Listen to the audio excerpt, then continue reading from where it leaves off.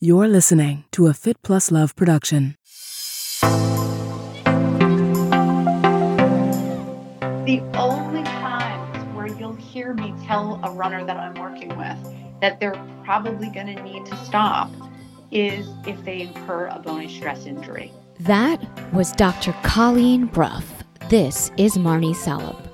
Thanks for tuning into my podcast, Marnie on the Move. Each week, I will be inviting interesting, innovative movers and shakers to join me on the show and share their story.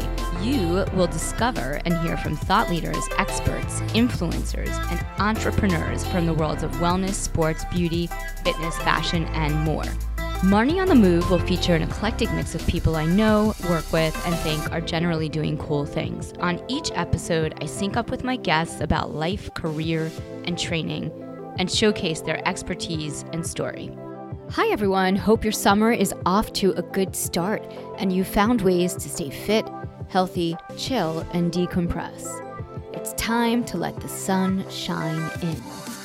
Thanks for all your direct messages and emails. Glad to hear you're enjoying our June running focus, which kicked off with Noon Hydration CEO Kevin Rutherford, followed by best-selling, world-renowned endurance sports author, running and triathlon coach Matt Fitzgerald, and today's guest, Dr. Colleen Brough.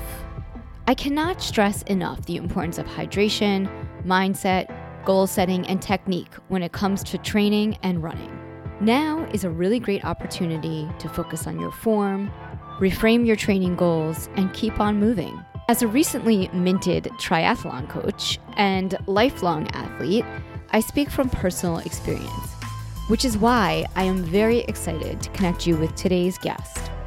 Dr. Colleen Brough is the director and founder of Columbia Run Lab, a premier running performance lab offering a highly specialized running analysis experience for Olympic, elite, competitive, and recreational teams and runners. Columbia Run Lab offers state-of-the-art, in-depth evaluation and education for runners who want to optimize their performance, help prevent and manage injuries. Originally from the New York City area, Dr. Brough, also a lifelong athlete and avid runner, and she has been an active member of New York Roadrunners and Frontrunners New York. Dr. Brough is also an assistant professor of rehabilitation and regenerative medicine at CUIMC in Columbia University's programs in physical therapy. She is an orthopedic specialist certified by the American Board of Physical Therapy Specialists with over 15 years of clinical and teaching experience. She teaches applied physiology and lectures on orthopedics in the Columbia University doctoral program in physical therapy. On this episode, I sync up with Colleen about where her journey into physical therapy began, the pivotal moment that shaped her career, the path that led her to running, and the inspiration behind Columbia Run Lab. We talk about her strategies for injury prevention and boosting run performance, her philosophy around rehabilitating runners while keeping them moving, the mechanical hallmarks of runners that are prone to injury, and we do a deep dive into foot striking, ground contact angles, knee flexion, and overstriding. Dr. Brough offers insight on DIY, at-home, running analysis tactics that are easy to follow. She shares how you can recognize your mileage and pace tipping point, discover the mechanical issues that may be driving your injury, and a few ideas on how you can optimize your running performance. I'm looking forward to dialing you in to our conversation. Additionally, Columbia Run Lab prides itself on student development and community outreach as part of its program. They work with organizations that support restricted access, underserved, and special needs running groups throughout the community to provide this clinical experience free of charge. Students from the Columbia University Irving Medical Center Doctor of Physical Therapy program are selected as part of an elective class for the opportunity to support Columbia Run Lab. They are a faculty practice of the graduate program in physical therapy at the Department of Rehabilitation and Regenerative Medicine at Columbia University Irving Medical Center. To learn more about Columbia Run Lab, you can go to ps.columbia.edu. Or you can email runlab@cumc.columbia.edu. I highly recommend doing some kind of run analysis while we are in this time where there aren't any races and we can reframe our focus and goals. I hope you enjoy what you hear. If you do, please head over to the Apple Podcast app, scroll through the Marnie on the Move episodes and click on 5 stars, then click on write a review and share what you love about the episode. Also, you can DM us on Instagram, share in your stories the episodes that you're listening to and tag us, and sign up for our newsletter on marnieonthemove.com.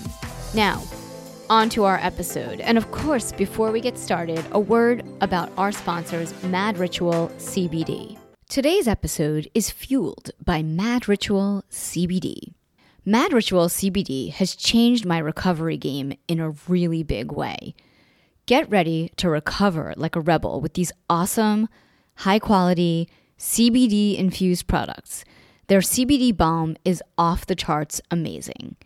And I'm not the only one that thinks so. Mad Ritual has 100 plus 5-star reviews. The balms have 5 simple organic ingredients: coconut oil, shea butter, olive oil, plant wax, CBD, and different blends of essential oils. Personally, I prefer the eucalyptus and peppermint. They also offer a terrific CBD-infused total recovery supplement. Not just for athletes, the products are formulated to ease all of the aches and pains that come along with being an active human.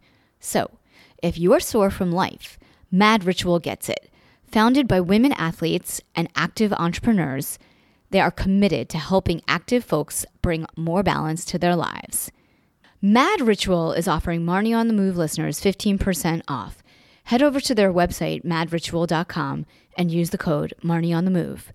Now, on to the episode. How did you get into physical therapy? How did that begin for you? Interestingly, I was slated for finance, the finance world. I come from a family, many worked on Wall Street, and I was headed in that direction, and I didn't think that I could take the self-loathing. And so I was an athlete my whole life, and I had a number of physical therapy experiences as a young person, and I thought, what an exceptional way to spend your day. Like, that just seemed so interesting to me. I enjoy talking to people.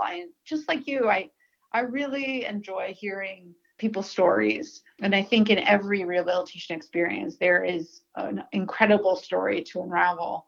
And so I had some PT experiences of my own, and it perked my interest. I always enjoyed exercise science. I teach applied physiology now as a professor, and it was always interesting to me. I came from a family of exercisers. But the pivotal moment, in fact, was when a relative of mine, my aunt, was skiing, and she had a fall and fell 10 feet off of the mountain and landed in a concrete drainage pipe. And she was at Kessler Institute for Rehabilitation. And she was there for 9 months, and she had really damaged her spinal cord and was paralyzed. And it was a really difficult time. And she walked out. And I remember thinking, that is what I want to do. And so I was fortunate as a graduate student to have, an experience at Kessler. And I started my physical therapy career in inpatient neurological rehabilitation because I was so interested in spinal cord injury. And, my own interests and specialization kind of went from there, and I moved toward orthopedics. But I actually think that there's such a beautiful interplay between neurological PT and orthopedic PT. It's been a dream ever since. It's been a very charmed career. That's so inspiring. And I know you're also an avid runner. Where did running begin for you? Oh, it's so interesting. I came to running as a reluctant runner. I had played team sports pretty much my whole life through high school and college. And I found that I was always injured. I had a lot of musculoskeletal injuries that were frustrating, that sidelined me. And then I met my wife, and she was an accomplished marathoner and triathlete.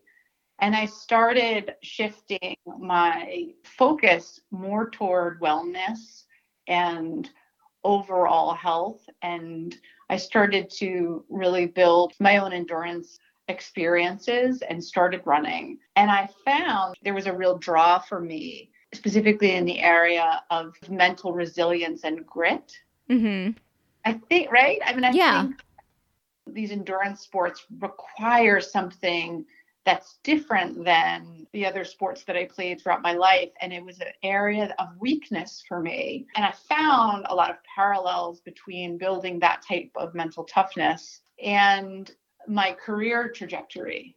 And I found that there were a lot of parallels and overlaps that were really useful. And so I've really come to love running on all of these different levels. And at around the same time that I started running myself, maybe like 15 years ago now, I started to get referrals of runners here and there. I was working as a physical therapist in a sports medicine practice. So you were practicing physical therapy before you met your wife and before you started running? Yes, I had been practicing probably for about 7 or 8 years before I started getting a lot of running referrals.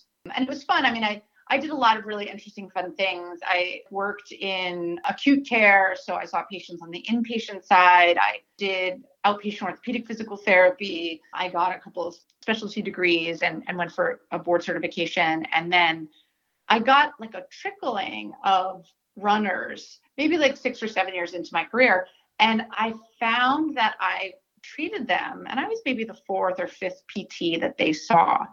And then they went right on to the 6th or 7th PT because I wasn't able to help them at all. And this happened maybe like once or twice. And I remember thinking, well, this is totally unacceptable. And so I turned toward what running research was available at the time and sort of pieced together what I found in the literature to come up with a different way of managing runners than I had been.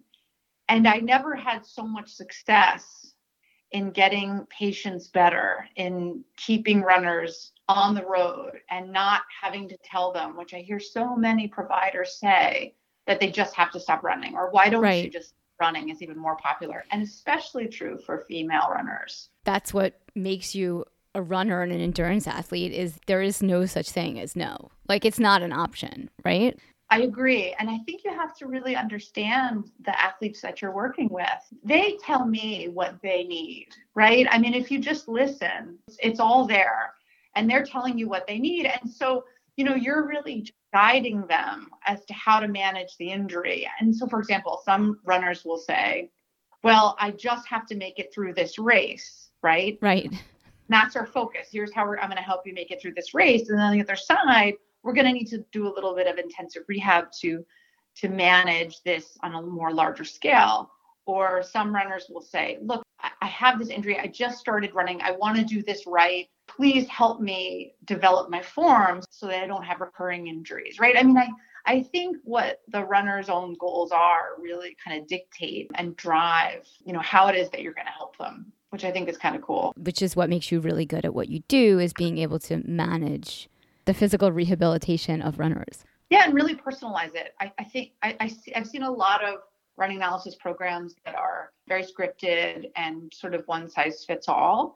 And when I started Columbia Run Lab, that it was the exact opposite direction of what I wanted to do and what I thought the potential of an educational platform like that could be. Right? I mean, we're all, as runners, we're all so hungry for our own like running metrics, our data, right? Yes. And I think it's so interesting when you merge science of it, personalize it to the runner that's in front of you. It's a really delicate balance, in my opinion. As much as I read the New York Times, running section, right? And as much as there's so much data out there, we have nothing that actually predicts whether or not a runner is going to get injured. And we have nothing that's absolute that says, well, if you do this, this will definitely get you better. Right. And so I think there's art to it. And I like that. I'm not uncomfortable in that space of not being sure. I actually really enjoy leaning right into that and going on that experience with the runners that I get to work with and figure it out and really fine tune it to them. When did you launch Columbia Run Lab? I came on as full-time faculty at Columbia University in 2014. And within probably 2 weeks of being there, the chairman of our department had given me a call.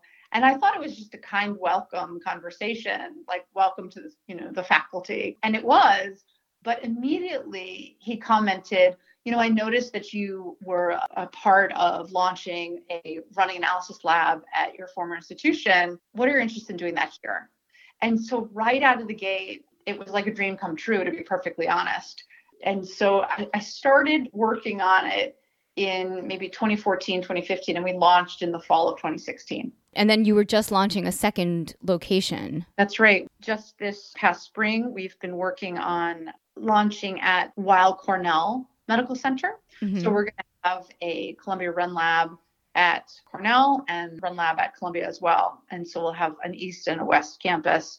And we have a faculty practice where we're going to be launching in the next maybe year or so at a Run Lab up in Tarrytown. So we'll have Run Lab at Tarrytown, Run Lab at Cornell, and Run Lab at Columbia. That's amazing. And did you do research around where runners would go to do the running analysis and assessment? And is that why you're opening at those locations, East Side, West Side, and then outside the city?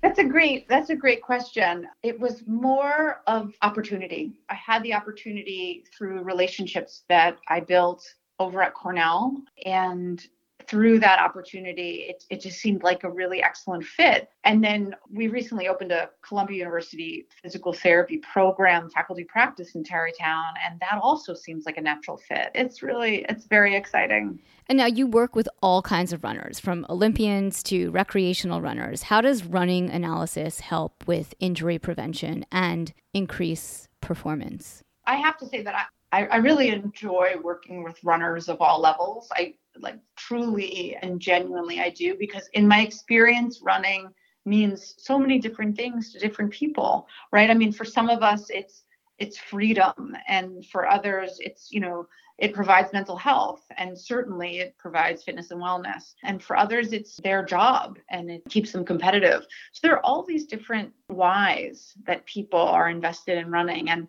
for the newbie runners, I find that helping them start their running program with really optimizing their running mechanic sets them up well, so that as they start to build their mileage and increase their pace, we hope and aim to decrease the likelihood of getting injured. If we turn towards the running literature, for example, there very clearly are these hallmarks of those runners who get injured and those who do not get injured. If we just look globally, for example, if I take a handful of runners who are injured with some lower extremity injury, regardless of what that lower extremity injury is, whether it's hip flexor strain, Achilles strain, high hamstring strain, right? I mean, Runner's World always publishes their big 7 running injuries. And that's very consistent with the running injuries that I tend to see in the patients that I treat. What's interesting is that regardless of which of those specific injuries the runner is presenting with, those runners who have some sort of lower extremity injury tend to present with specific running mechanics, or really pathomechanics, meaning their knee tends to really drift in as they put their weight on their leg, and their hip tends to really drop. These are what are termed our medial collapsers.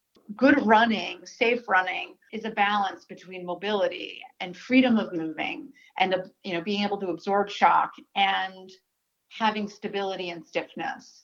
And so we tend to see these medial collapsers really, as you load that one side, they start to collapse in. And so if we can identify that early on, in my experience, runners tend to do very well.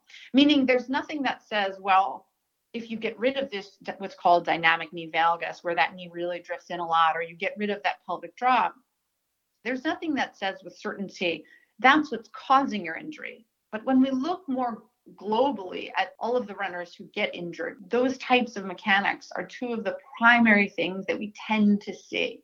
And so in working with runners, I look with a fine-tooth comb as to identify what's really driving those mechanics. And there can be different reasons that people are presenting with that type of running mechanics. For performance, it's so interesting. I remember treating my first group of Olympic trials runners, and I thought to myself, my God, they're performing at such a high level. What if I'm not able to find anything that's wrong that I'm actually able to help them with? And it couldn't be further from the truth. Despite their high level of performance, they have more As a group, I would say that they present with more running mechanic issues and impairments or issues with weakness, right, and muscle imbalance than any other group of all. So there's always plenty to fix. And I really tailor my recommendations based on whether the runner is looking for injury management or injury prevention, or whether the runner is looking for performance enhancement.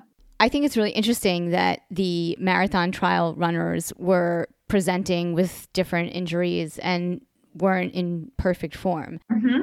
Because I do think that a lot of people, including myself, have the mentality that they can run through an injury. We don't even necessarily consider something an injury that could be an injury if we can keep running. Right. So, for example, when I came to you to do my session, I had already had plantar fasciitis. I started training for the marathon. I increased my mileage too quickly. And then when I had plantar fasciitis, I was like, you're a typical runner. I'm going to keep running as long as I can bear the running because I don't want to ruin my race training for the New York City Marathon. And it was in August that I made a decision to start training. So just to be clear, but I had already done like several half marathons, so I was almost there. The plantar fasciitis went away. Right after the marathon, I was having issues swimming, and I thought it was from walking my dogs. So my dogs will pull me on the leash, and I injured my bicep tendon and my shoulder. Mm-hmm.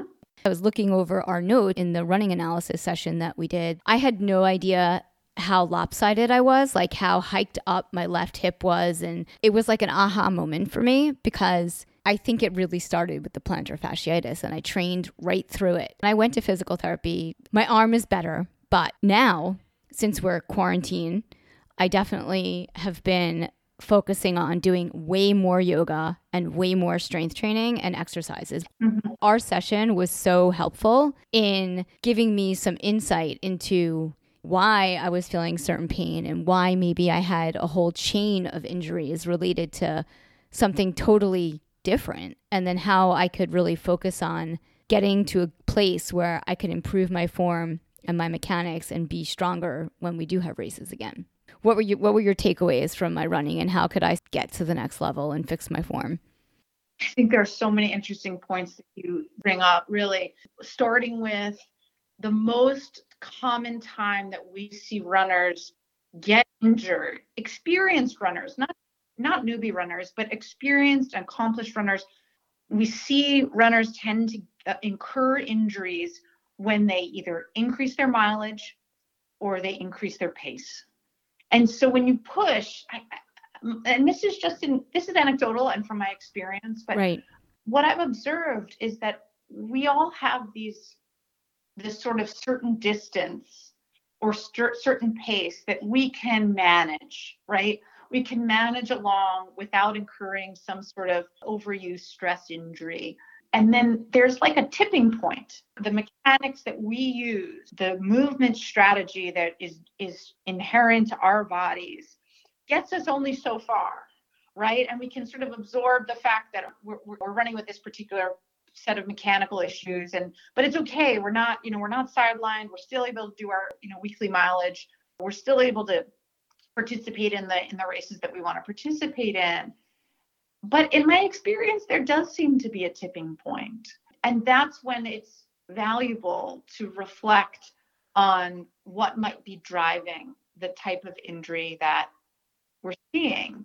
For you, what I'm hearing is that, like so many other runners, it becomes like you're chasing after these injuries. The plantar fasciitis goes away, and then the low back pain pops up. And then the low back pain goes away, and then you have this little hip discomfort. Right. And then, right. And so it can get incredibly frustrating. None of these things ever happened before I started training for the marathon. Just for the record, I was a yogi. I was doing triathlon. I did not have plantar fasciitis. I wasn't so lopsided. There was no serious imbalance. Right. So it's interesting. I thought it was so interesting. Your comment that you wrote in the email that you were doing, that you even included like the mileage. You were relatively uninjured doing your triathlons, even of great distances. Right. Triathlons were substantial triathlons. Yeah. 70.3. That's it, 70.3. That was the number I was thinking of. And so that's a formidable triathlon. And yet you did not incur any injury. Never. But increased your running mileage to 26.2. Now you started to see injuries. And I think that has a few takeaway points. One is that it highlights the value of cross training. It is so invaluable to incorporate core strengthening and other types of cross training into your running routine. And one of the struggles with the runners with whom I work is that they really just want to run. Right. And they're really motivated to start to consider these other things, like including yoga into their routine, including some targeted strength training exercises, participating in a triathlon. They're only open to that once they're injured and they're having a difficult time hitting the mileage and hitting the pace that they want. What are your thoughts on telling runners they need to stop running? When it comes to working with runners, is that what I hear, especially from female runners, is that the number of people who've said you need to just stop running is so surprising. Because the reality, in my opinion, is that the number of times that runners actually have to stop running, there's no question. They don't need to be told that they need to stop running. Their bodies make them stop. And I can give you a very specific example. Okay. The only times where you'll hear me tell a runner that I'm working with that they're probably going to need to stop is if they incur a bony stress injury. Bony stress injuries start with an inflammation within the bone that, if ignored, and the stresses remain on that long bone or on that foot bone, will and can turn into a proper fracture. And so the idea of a bony stress injury, there's a spectrum, right? Where you actually have a true fractured bone, a hairline fracture, that's sort of your end point. But before that actually happens, you see on imaging studies that there's some inflammation happening. There's some stress at that bone, and that if you ignore it, it can become an occult fracture. For those runners, the conversation that I typically have is, I understand that you have your half marathon coming up.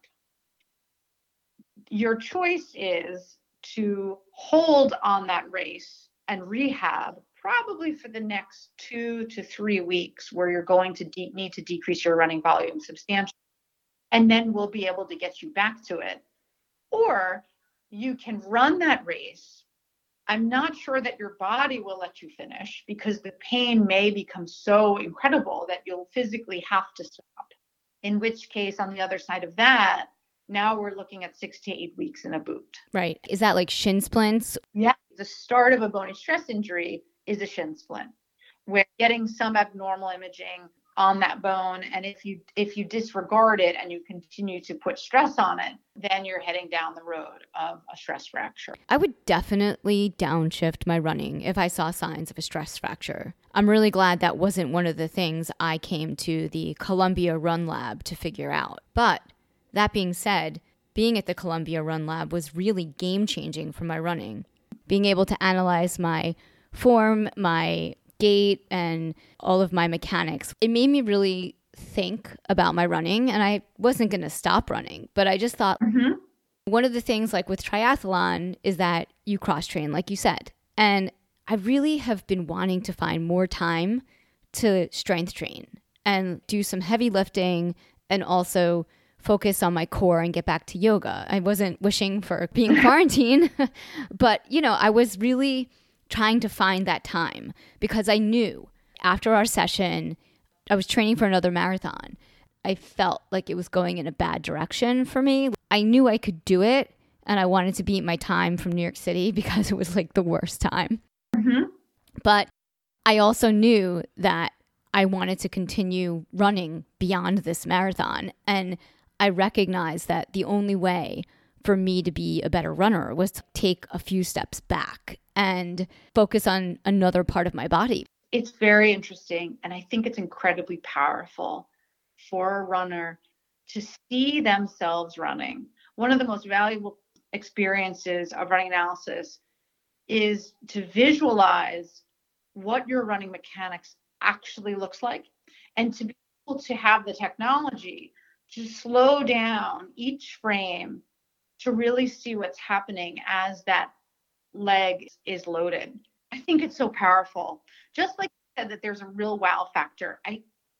Our job through the Run Lab experience is not done unless every runner leaves feeling a strong sense of a wow factor. I mean, that's a successful night. Walk me through the process and all the tests that you do at the Run Lab, because even though I experienced it, I want to hear it from you. Yeah, we spend the first half of the evening doing running specific physical examination. So we look at foot and ankle mechanics, weighted and unweighted. So we're looking at how is it that the small bones and joints within the foot are moving? What's your flexibility? What happens when you load the foot? What does that look like? And then we look at running specific strength and flexibility. So one of the most common things that we see is a muscle imbalance pattern of weakness in the glute max muscle, right? Everybody's got sleepy glutes and everybody's got tight hip flexors. It's a gross overgeneralization, but it really seems to be omnipresent. And so we're looking for what are some of the elements that are musculoskeletal related that might be driving some of the more common pathomechanics that we tend to see in runners who get injured. I also include the functional movement screen, and I have a video analysis room and use state-of-the-art technology to capture in real time cadence and double flight time and really some of the raw data, the running metrics for everyone. And of course, we have the video. The video experience is really, truly next level. And the analysis, that was really awesome. Yeah, I think that's where the real magic happens, is where we all come together as a team. So at Columbia Run Lab, we have one or more than one physical therapist leading the evening and have doctoral students participating as well. And the entire team, which can be upwards of 10, 11, 12, 13 people, and typically 3 runners in a night, will all convene. And that roundtable discussion happens. We put all of the runners' videos up on a large screen, and we look to see in real time what might be driving the injuries that this runner is complaining of. Or if it's somebody who's interested in coming for performance enhancement, what are we seeing that might cause a decline in performance? So a lot of times runners will come and be asking questions like, well, how can I improve my performance and improve my time without having to train harder? I'm already training with a coach. I'm working really hard. I'm not getting the times that I want. So things like vaulting or excessive, upward excursion instead of, driving your run forward. There is specific variables that we look for in our runners that might cause a decrease in performance. And so we talk about that in real time. It's not as if, it's really this wonderful, sort of sudden death experience where, we come in with none of the answers, and in real time and with an audience of type A, incredibly well-educated runners, right? Yes. We sort of pull back the covers on the analysis process and bring along every runner as we're doing the detective work of uncovering what's driving this injury or what's causing a performance decline. And so we corroborate our findings on video with what we found in physical exam, with why the runner's there in the first place. Are they there for performance enhancement? Do they have an injury that they can't get rid of and they've seen 5 or 6 PTs? By and large, I would say that that's the vast majority of the patients and runners that I work with. Or are they newbie runners and they want to just start this right? And then all of that is a conversation. Sprinkled within that conversation is the context of evidence-based practice. So where science meets practice, what does the running literature or research suggest is relevant in this context? Yes, I have 20 years of experience in working as an orthopedic physical therapist, so my own experience counts, but let's bring some data in and support our claims and our suggestions and our recommendations with whatever available evidence is out there. And that sort of sums up the experience. And I think it's a lot of fun. It is a lot of fun. I would love to get more specific and talk about foot strike and running mechanics. Also, is there an optimal way we should all be running? Is there an ideal way runners should be landing, and is heel striking bad? What a challenging and loaded question. I think all of those questions are relevant. And I think for an audience of runners, all of the conversation out there in the running community about issues surrounding foot strike and running mechanics, I think it's the question to ask. And in my opinion, there is no one size fits all running form. Instead, I think we really need to optimize the specific running mechanics that the runner in front of me is presenting with. I mean, I'll give you an example. There was a Olympic trials qualifier who I worked with, who qualified for the Olympic trials on 4 separate occasions. That's 16 years of Olympic level running. That's a lot. That's a lot. Yeah. That's performance with strong health, right? And so I think it highlights how carefully I and our team makes our recommendations in terms of what it is that runners should actually be changing. Because, for example, in that runner's case, he presented with the most exaggerated foot pronation that I have ever seen in my 20 years as a physical therapist. Wow. And yet he was performing at an ultra high level over a course of many years successfully. And so I think that highlights how our bodies are able to attenuate the forces of running in very different ways.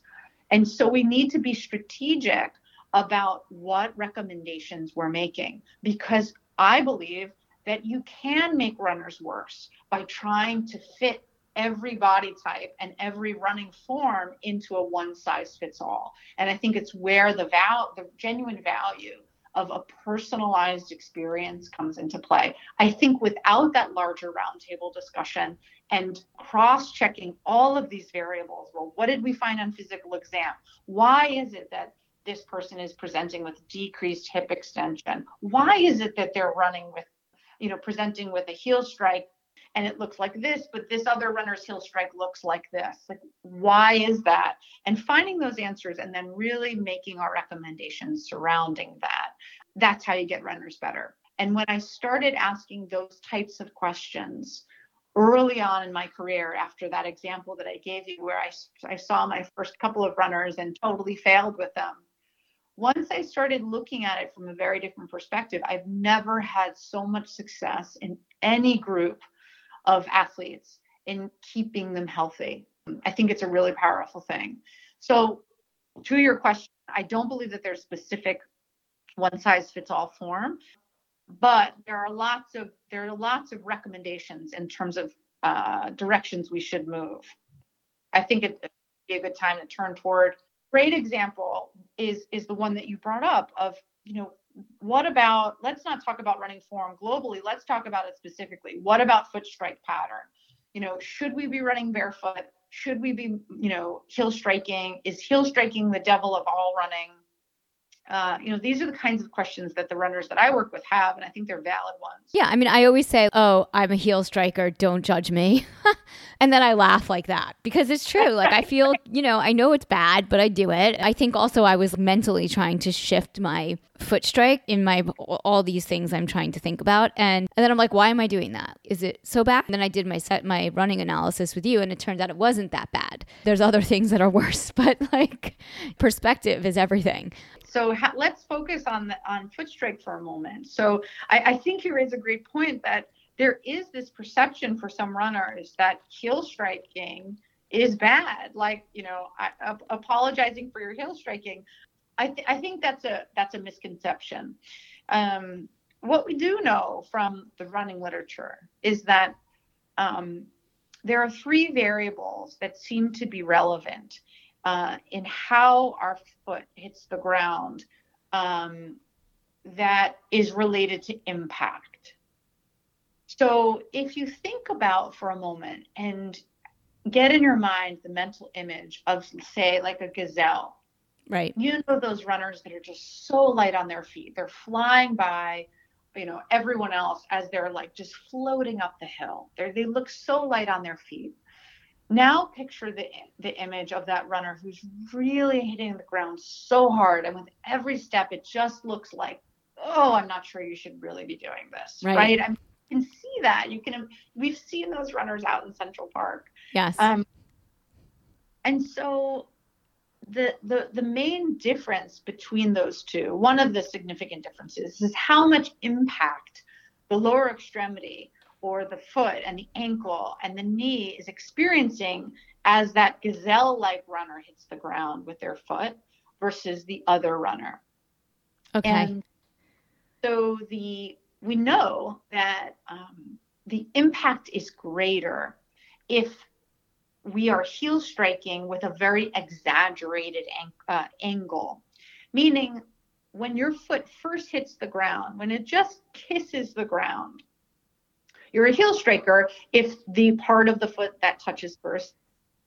You're a midfoot striker if it's more of a flat foot kind of land and it's the middle of your foot that touches first. And you're a forefoot striker if that the sort of the balls of your feet, that section of the foot hits the ground first. That's how we distinguish those different categories. But what matters much more than which category you fall into is the angle at which that foot lands.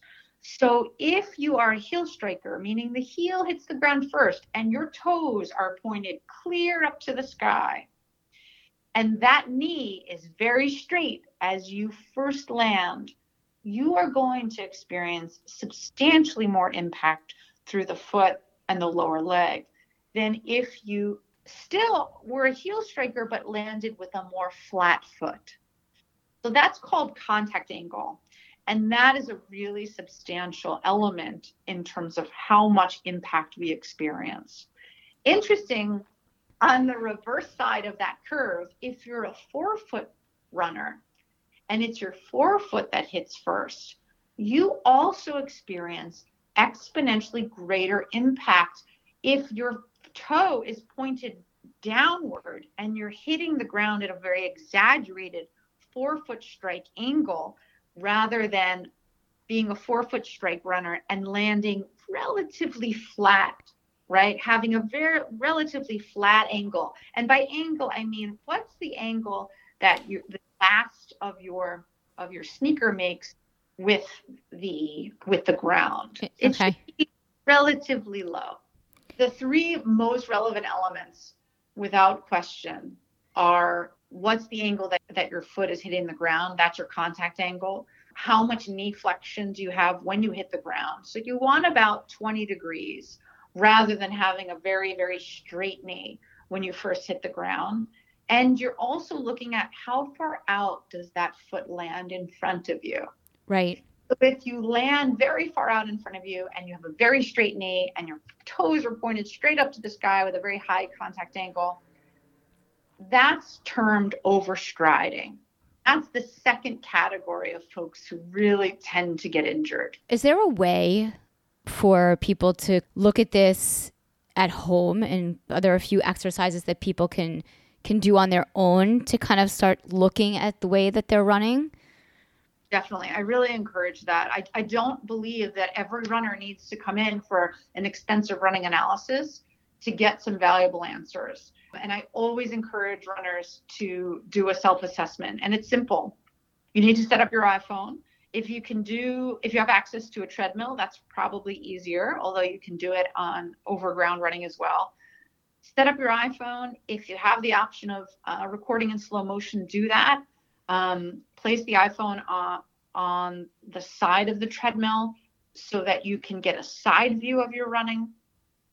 So you get a right side view, a left side view, and then place the iPhone in front of the treadmill so you can see your own knees and hips or pelvis as you're running. And there are some real specific and simple things that you're looking for. You're looking to see in that front view, does the knee drift in? And does the one side of that pelvis drop down? Right? So my right foot hits the ground. I'm loading that all of my body weight onto that right leg. Does that left side of the pelvis drop down because my core and my hips just aren't strong enough and stable enough to hold it up? Those are two really primary things that we tend to see in runners who get injured, and they're easy to look for. And they're easy to fix, right? In my opinion, they're very fixable. From the side view, that's where you're going to look for things like, are you getting enough hip extension? Our overstriders tend to run have all of their movement in front of them, meaning they reach too far out in front when that heel touches the ground. Your foot should land relatively under your body. It should be relatively a straight line when your foot first hits the ground. You can see this very clearly in a side view of your running. Next, you want to look at how much of an angle does my foot, the bottom of my foot, make with the ground as it first touches. That's that contact angle. It should be relatively flat. And then finally, in my experience, we tend to see overstriders present with decreased hip extension. What that means is, as you're pushing off, just before your leg is going to lift off and you're going to go into flight, right? Just as you're pushing off, does the hip actually get behind you? In most of our runners, we see that there's real hip restriction and they're not able to get that leg, really extend that leg behind them. There are a few different reasons that may be true. It could be because of tight hip flexors. It could, it could be because of poor, limited glute strength. It could be their running form. There are different reasons that can drive that, but it's something worth looking at. And every one of these elements is manageable. Right. And it kind of all goes back to strength training and building a strong core from the beginning, from the get-go. From the get-go. So many of our runners have really impressive times and are really strong runners, yet if you ask them to activate max muscle, they can't do it, for example. I mean, it's really interesting. You ask somebody to activate transversus abdominis muscle, one of the deep core muscles that provides good stability through the pelvis and the core. Our runners can't do it. And I think it speaks to just how beautifully and impressively our bodies can overcome and compensate. If the will is there, we're going to figure out a way to do it. And we find workarounds, but then these workarounds tend to catch up with us. I think that's 100% true. And I see from my own experience and other runners that when you start to bring in awareness, and I actually think this kind of, for me, it at least stems from yoga and really understanding anatomy and your body and how your muscles and bones move together and how you can open your hips or open your stride or bringing that awareness to what you're doing, it really is a game changer. You know, it might make you a little bit self-conscious when you're running because you're sitting there thinking about how you're landing on your foot, how you're moving, or are your hips opening, or your shoulders level, or, are you crossing the midline? But all those things are so important and have an important place in your training as an athlete. Mm-hmm. When it's really hot out and you're dying, like that's a good time to think about your form because you distract yourself. And I got this from Gwen Jorgensen, and she was always like, focus on your form when you're suffering in other ways. I've started to really think about that across all sports. What's my form like? That's what I always come back to. I think that's helpful for people just generally. I agree 100%. And I loved listening to you talk that through because it's so interesting to hear it from an athlete's point of view. I come at that same idea from the point of view of rehabilitation, right? So how do we rehab an injury? And in my experience, one of the most powerful things is when you equip a runner with some tools that they can use out there when they're starting to get tired, when they're hitting the hills, when they're starting to feel pain, and they can sort of tighten up their form or freshen up their form with different running drills, right? Or what's called real-time running drills or real-time gait retraining. And the most powerful piece of that is when it eliminates the pain that they are complaining of, right? Our runners who complain of iliotibial band syndrome and they feel like, oh, there it is. I'm at mile 9 of 13.1 and I feel like I have a screwdriver just in the side of my knee and I don't want to stop. I'm not going to stop, right? and they've had their MRI, and the orthopedic surgeon says it's a perfectly clean knee. There's nothing there. And yet they have this excruciating pain. If you do some glute squeezes to minimize the dynamic knee valgus and maximize your pelvic alignment, 9 times out of 10, that eliminates that pain during the run. And I think that's incredibly powerful. As an athlete, you really need to be able to understand and connect with the muscles in your body to get them to work for you when you really need them to. It is challenging. Like I've been there. Like I've been climbing a hill and felt like I'm using all the wrong muscles, but I just can't get my hamstrings or I can't get my glute med to activate. There's things you can do, right, to do that, but you have to know them. I love that idea of drawing on these other experiences to sort of help you get through whatever that mile is that you're at, where you're struggling and where you feel like your form is sort of unraveling. Yeah. What comes to mind in yoga would be, say, Warrior 2, right? For our medial collapsers, where the knee is really drifting in Warrior 2, we're really trying to make sure that knee is flexed and is over that second toe and is in good alignment with the pelvis. Right. We don't want that knee to drift in. We want to really focus on good alignment. And I think that just illustrates another great example of where, this sort of cross-training, it really educates our muscles and primes them. So when it comes time to being fatigued, we have something that we can draw on to sort of reset ourselves. And even if you're not injured, I think there's a lot of value in that. And so that's what distracts you and gets you across that finish line. Yeah, that is true. I'm also a yoga teacher. Like I have a 500-hour yoga teacher training certification. And actually, when I took the certification and did that, I was really into yoga and practicing with my friend Eddie Stern, Ashtanga, which I've practiced for many, many years. As soon as I stopped practicing, it was game over. And I think the yoga gave me the awareness to be able to keep my body a certain way and understanding like exactly what you said with your knee tracking over your second toe but yet your hips are open. And then the action of like opening your hips and closing your hips, like Warrior 1, Warrior 2, or being able to open up your back and open up your chest. As a runner, we don't come with that kind of awareness, I think.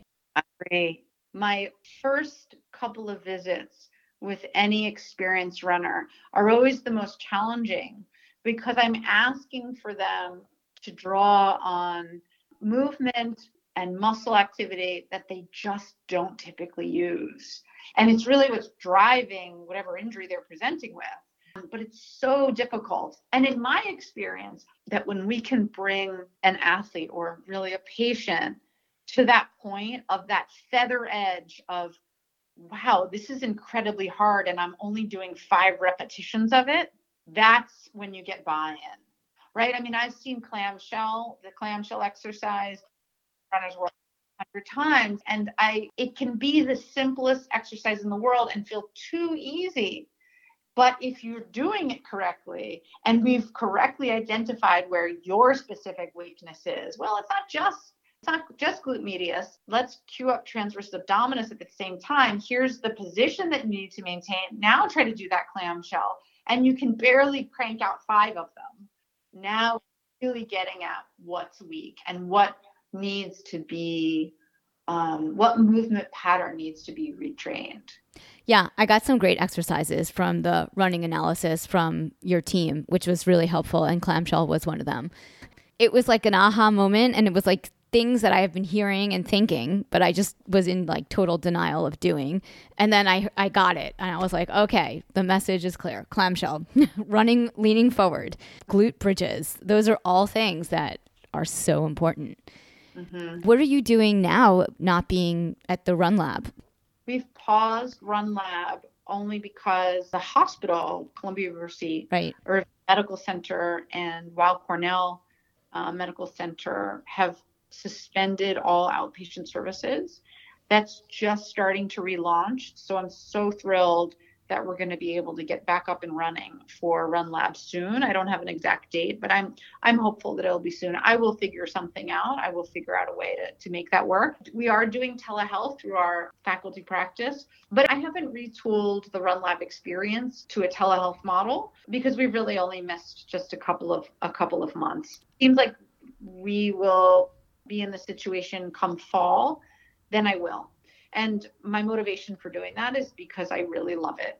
It's a passion project. I think it's just this incredible learning experience, this really unusual learning context. I miss working with runners. I'll certainly retool if I have to. I'm hoping that I don't have to. I'm hoping that we'll get going soon. Are you also seeing people with COVID, or are you going into the office and rehabilitating? I saw that on your website, but I wasn't sure if you were part of that team, helping people in their recovery process. Right. A lot of physical therapists who are on the post-COVID recovery team. I'm not doing any inpatient work at this point in my career. I'm primarily full-time faculty, so I'm teaching orthopedics, specifically of the spine, and I also teach applied physiology. So this transition into running over the last, 12 years or so has really been this wonderful arc of my career. And so it sort of combines all of this, right? We need to understand spinal mechanics in order to help patients get back to running. We need to understand so many elements of it. And I think it's really my whole 20 years as a PT has culminated in this Run Lab experience in this sort of spectacular way. When I say I miss it, I really do miss it. I look forward to getting back to it soon. And are all your classes online? Yes, all of our classes have been online since the end of spring. Right. The spring semester. They will be online through the summer, and we're awaiting word as to whether or not they'll be online in the fall. My fingers are crossed that they won't be. I miss our students. I'm sure. I feel like everybody is feeling a little bit stir crazy and missing the people that they're usually connected with. How you're doing in your running now? Running in the city is hard. I live in Battery Park, and I usually run on the waterfront up the West Side Highway and into the park if I'm going to run a longer distance. And then also I'll go to the track on the east side, but I'll run there. I don't want to be near anyone. I've been running in the street, up the sidewalks, up Greenwich and Washington and up towards Christopher. And then it's actually been really cool. I mean, it's hard on my body, just trying to run over the cobblestone or on the sidewalks. And I'm not the most coordinated person, so I have to be super careful. I'm getting out there, and I started making these running videos because, you've got to be on Instagram. And so it's been entertaining me at the very least. I'm not really taking running very seriously right now. I did my first 8-mile run the other day. You're a runner. I mean, are you still on the front runners team? So we moved out to suburbia in the last few years, and this is really the first time that I've been thankful that I live in suburbia. Yes. And I honestly think that this could be an entirely different podcast. I just hit 5 miles for the first postpartum time, and my daughter's 4.5. Oh, really? Yeah. So I really struggled, and it's funny. I really didn't say too much about it. I mean, I would cross train in other ways. So fitness has always been important. I've been a lifelong athlete, but after I had my daughter, it just was the postpartum complications in getting back to running have been really difficult. And what's hopeful is that I've seen that there is this proliferation of pelvic health physical therapists, and that as a conversation, that as a body of knowledge, which I think is, just as a woman, I think is really heartening, because it's just a conversation that in the past simply hasn't happened. So I'm glad to see that. I'm even more thrilled that I hit that 5-mile mark, and I'm on my way to my favorite distance, which is the 10K distance. But it was incredibly difficult. It was incredibly difficult. So it took a global pandemic, but I did it. So now you're running again. That's great. I was only able to keep a lower mileage, and I was able to go, I would go multiple times a week, but it wasn't anything it was unrecognizable compared to the running that I have typically done over the last 10 years. So I'm thrilled. Which distance do you like? I really enjoy the half marathon distance for my body. It works well for me, and it just feels good. I enjoy that. My favorite distance is the 10K distance. I like playing with my performance and my pace and my speed. I also really enjoy biking. So I've done a number of triathlons, which I've enjoyed. I'm a strong swimmer. So we moved we're near the ocean. We're near Sandy Hook, not too far. Okay. But we've done a couple of triathlons out there. They had the women's Danskin triathlon, which is just incredible. And that was wonderful. And so I'm just thrilled to be back at a mileage that, I'm able to run for. I see the half marathon distance in my future again, thankfully. So if I can get to 5, I'll be fine. And now are you obviously taking your own advice about increasing your distance and consistency and mileage, right? Yes, I'm no stranger to injury. And so I've been really careful about doing it. And, I started with some core work. I started with yoga for the first time in a long time. I'm back to doing that. So it's been wonderful. We're very lucky. I'm lucky that we're both employed. I'm lucky that I can be here with my daughter at home. I'm lucky that we have the space that we do. It's not a fortunate time for most. And so even though it's challenging and I hear my little one running around and popping into all of my Zoom meeting calls, I have the perspective to know that we're very fortunate and we're doing okay. So that's great. You asked me about New York City. I mean, on one hand, it's great being in the city because everything is accessible, but it's also like you really feel this pandemic at a deep magnitude, really intense in the city. Is it quiet where you live? You're near Sandy Hook, you said, or you're in Sandy Hook? No, we're just outside. We're like 15 minutes from. Yeah, I mean it's incredibly quiet. We have land and parks, and it's a whole different lifestyle. I miss New York City every single day of my life. I know. It's like, well, that's what we had this big conversation. I mean, it's a trade-off, right? And actually, when I did the running analysis with you, I was getting my Ironman certification for coaching, which I got. Fantastic. Yeah. I don't know if I'll coach anyone, but yeah, I did it. From afar. Yes, from afar. I can motivate people to exercise. I don't know if I can run with them, but yeah. You also do a ton of pro bono work at Columbia Run Lab. Tell me more about this program. When I first thought about launching this Run Lab experience, there were a couple of tenets that were absolutes. And, one was clinical excellence. There needs to be a wow factor for every runner that leaves that experience. The other is student development. Having the doctoral students as part of this experience is critical. I think it's a really interesting experiential learning model and unusual. And folks would be challenged to find something that's similar anywhere in the country. It's a very unique learning model. But the third was really having a pro bono piece. And my perception of running is that at times, one of the things I love about it is that it's for all. Anyone can start a running program, anyone, regardless of socioeconomic status. But not anybody can afford a running analysis. And so for as many years as we've been open, I've tried my best to pair one monthly experience with one monthly pro bono experience where we sort of open our doors to groups or folks that use running in meaningful ways. So for example, we've had the Wounded Warrior group come out a couple of times. Many combat veterans use endurance running to manage PTSD symptoms. Mm-hmm. These I want to get in. We've hosted Girls on the Run a number of times. Locally in Washington Heights, we've hosted a New York Roadrunners, young runners group. I love them. Yeah. Spectacular, right? Totally talented, entirely under-resourced group of kids, just super talented. It was such a privilege to get to work with them and just otherwise wouldn't have had that opportunity. And so are you looking for more organizations to work with pro bono like that? That door is always open. Yes.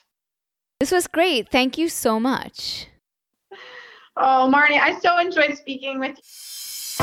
Thanks again for tuning in to Marnie on the Move. If you like what you hear, leave us a 5-star review in Apple Podcasts. Follow us on social at Marnie on the Move for Facebook and Instagram, and Marnie Salop on Twitter. Head over to our website, marnieonthemove.com, for more info on this episode, links in the show notes, and of course, sign up for our quarterly newsletter, The Download, to get updates, deals, giveaways, and information on future events for 2019. I want to hear from you. Email me, marnieonthemove1@gmail.com, and let me know what you're enjoying, what you want to hear more of. If you have questions for our guests, just reach out.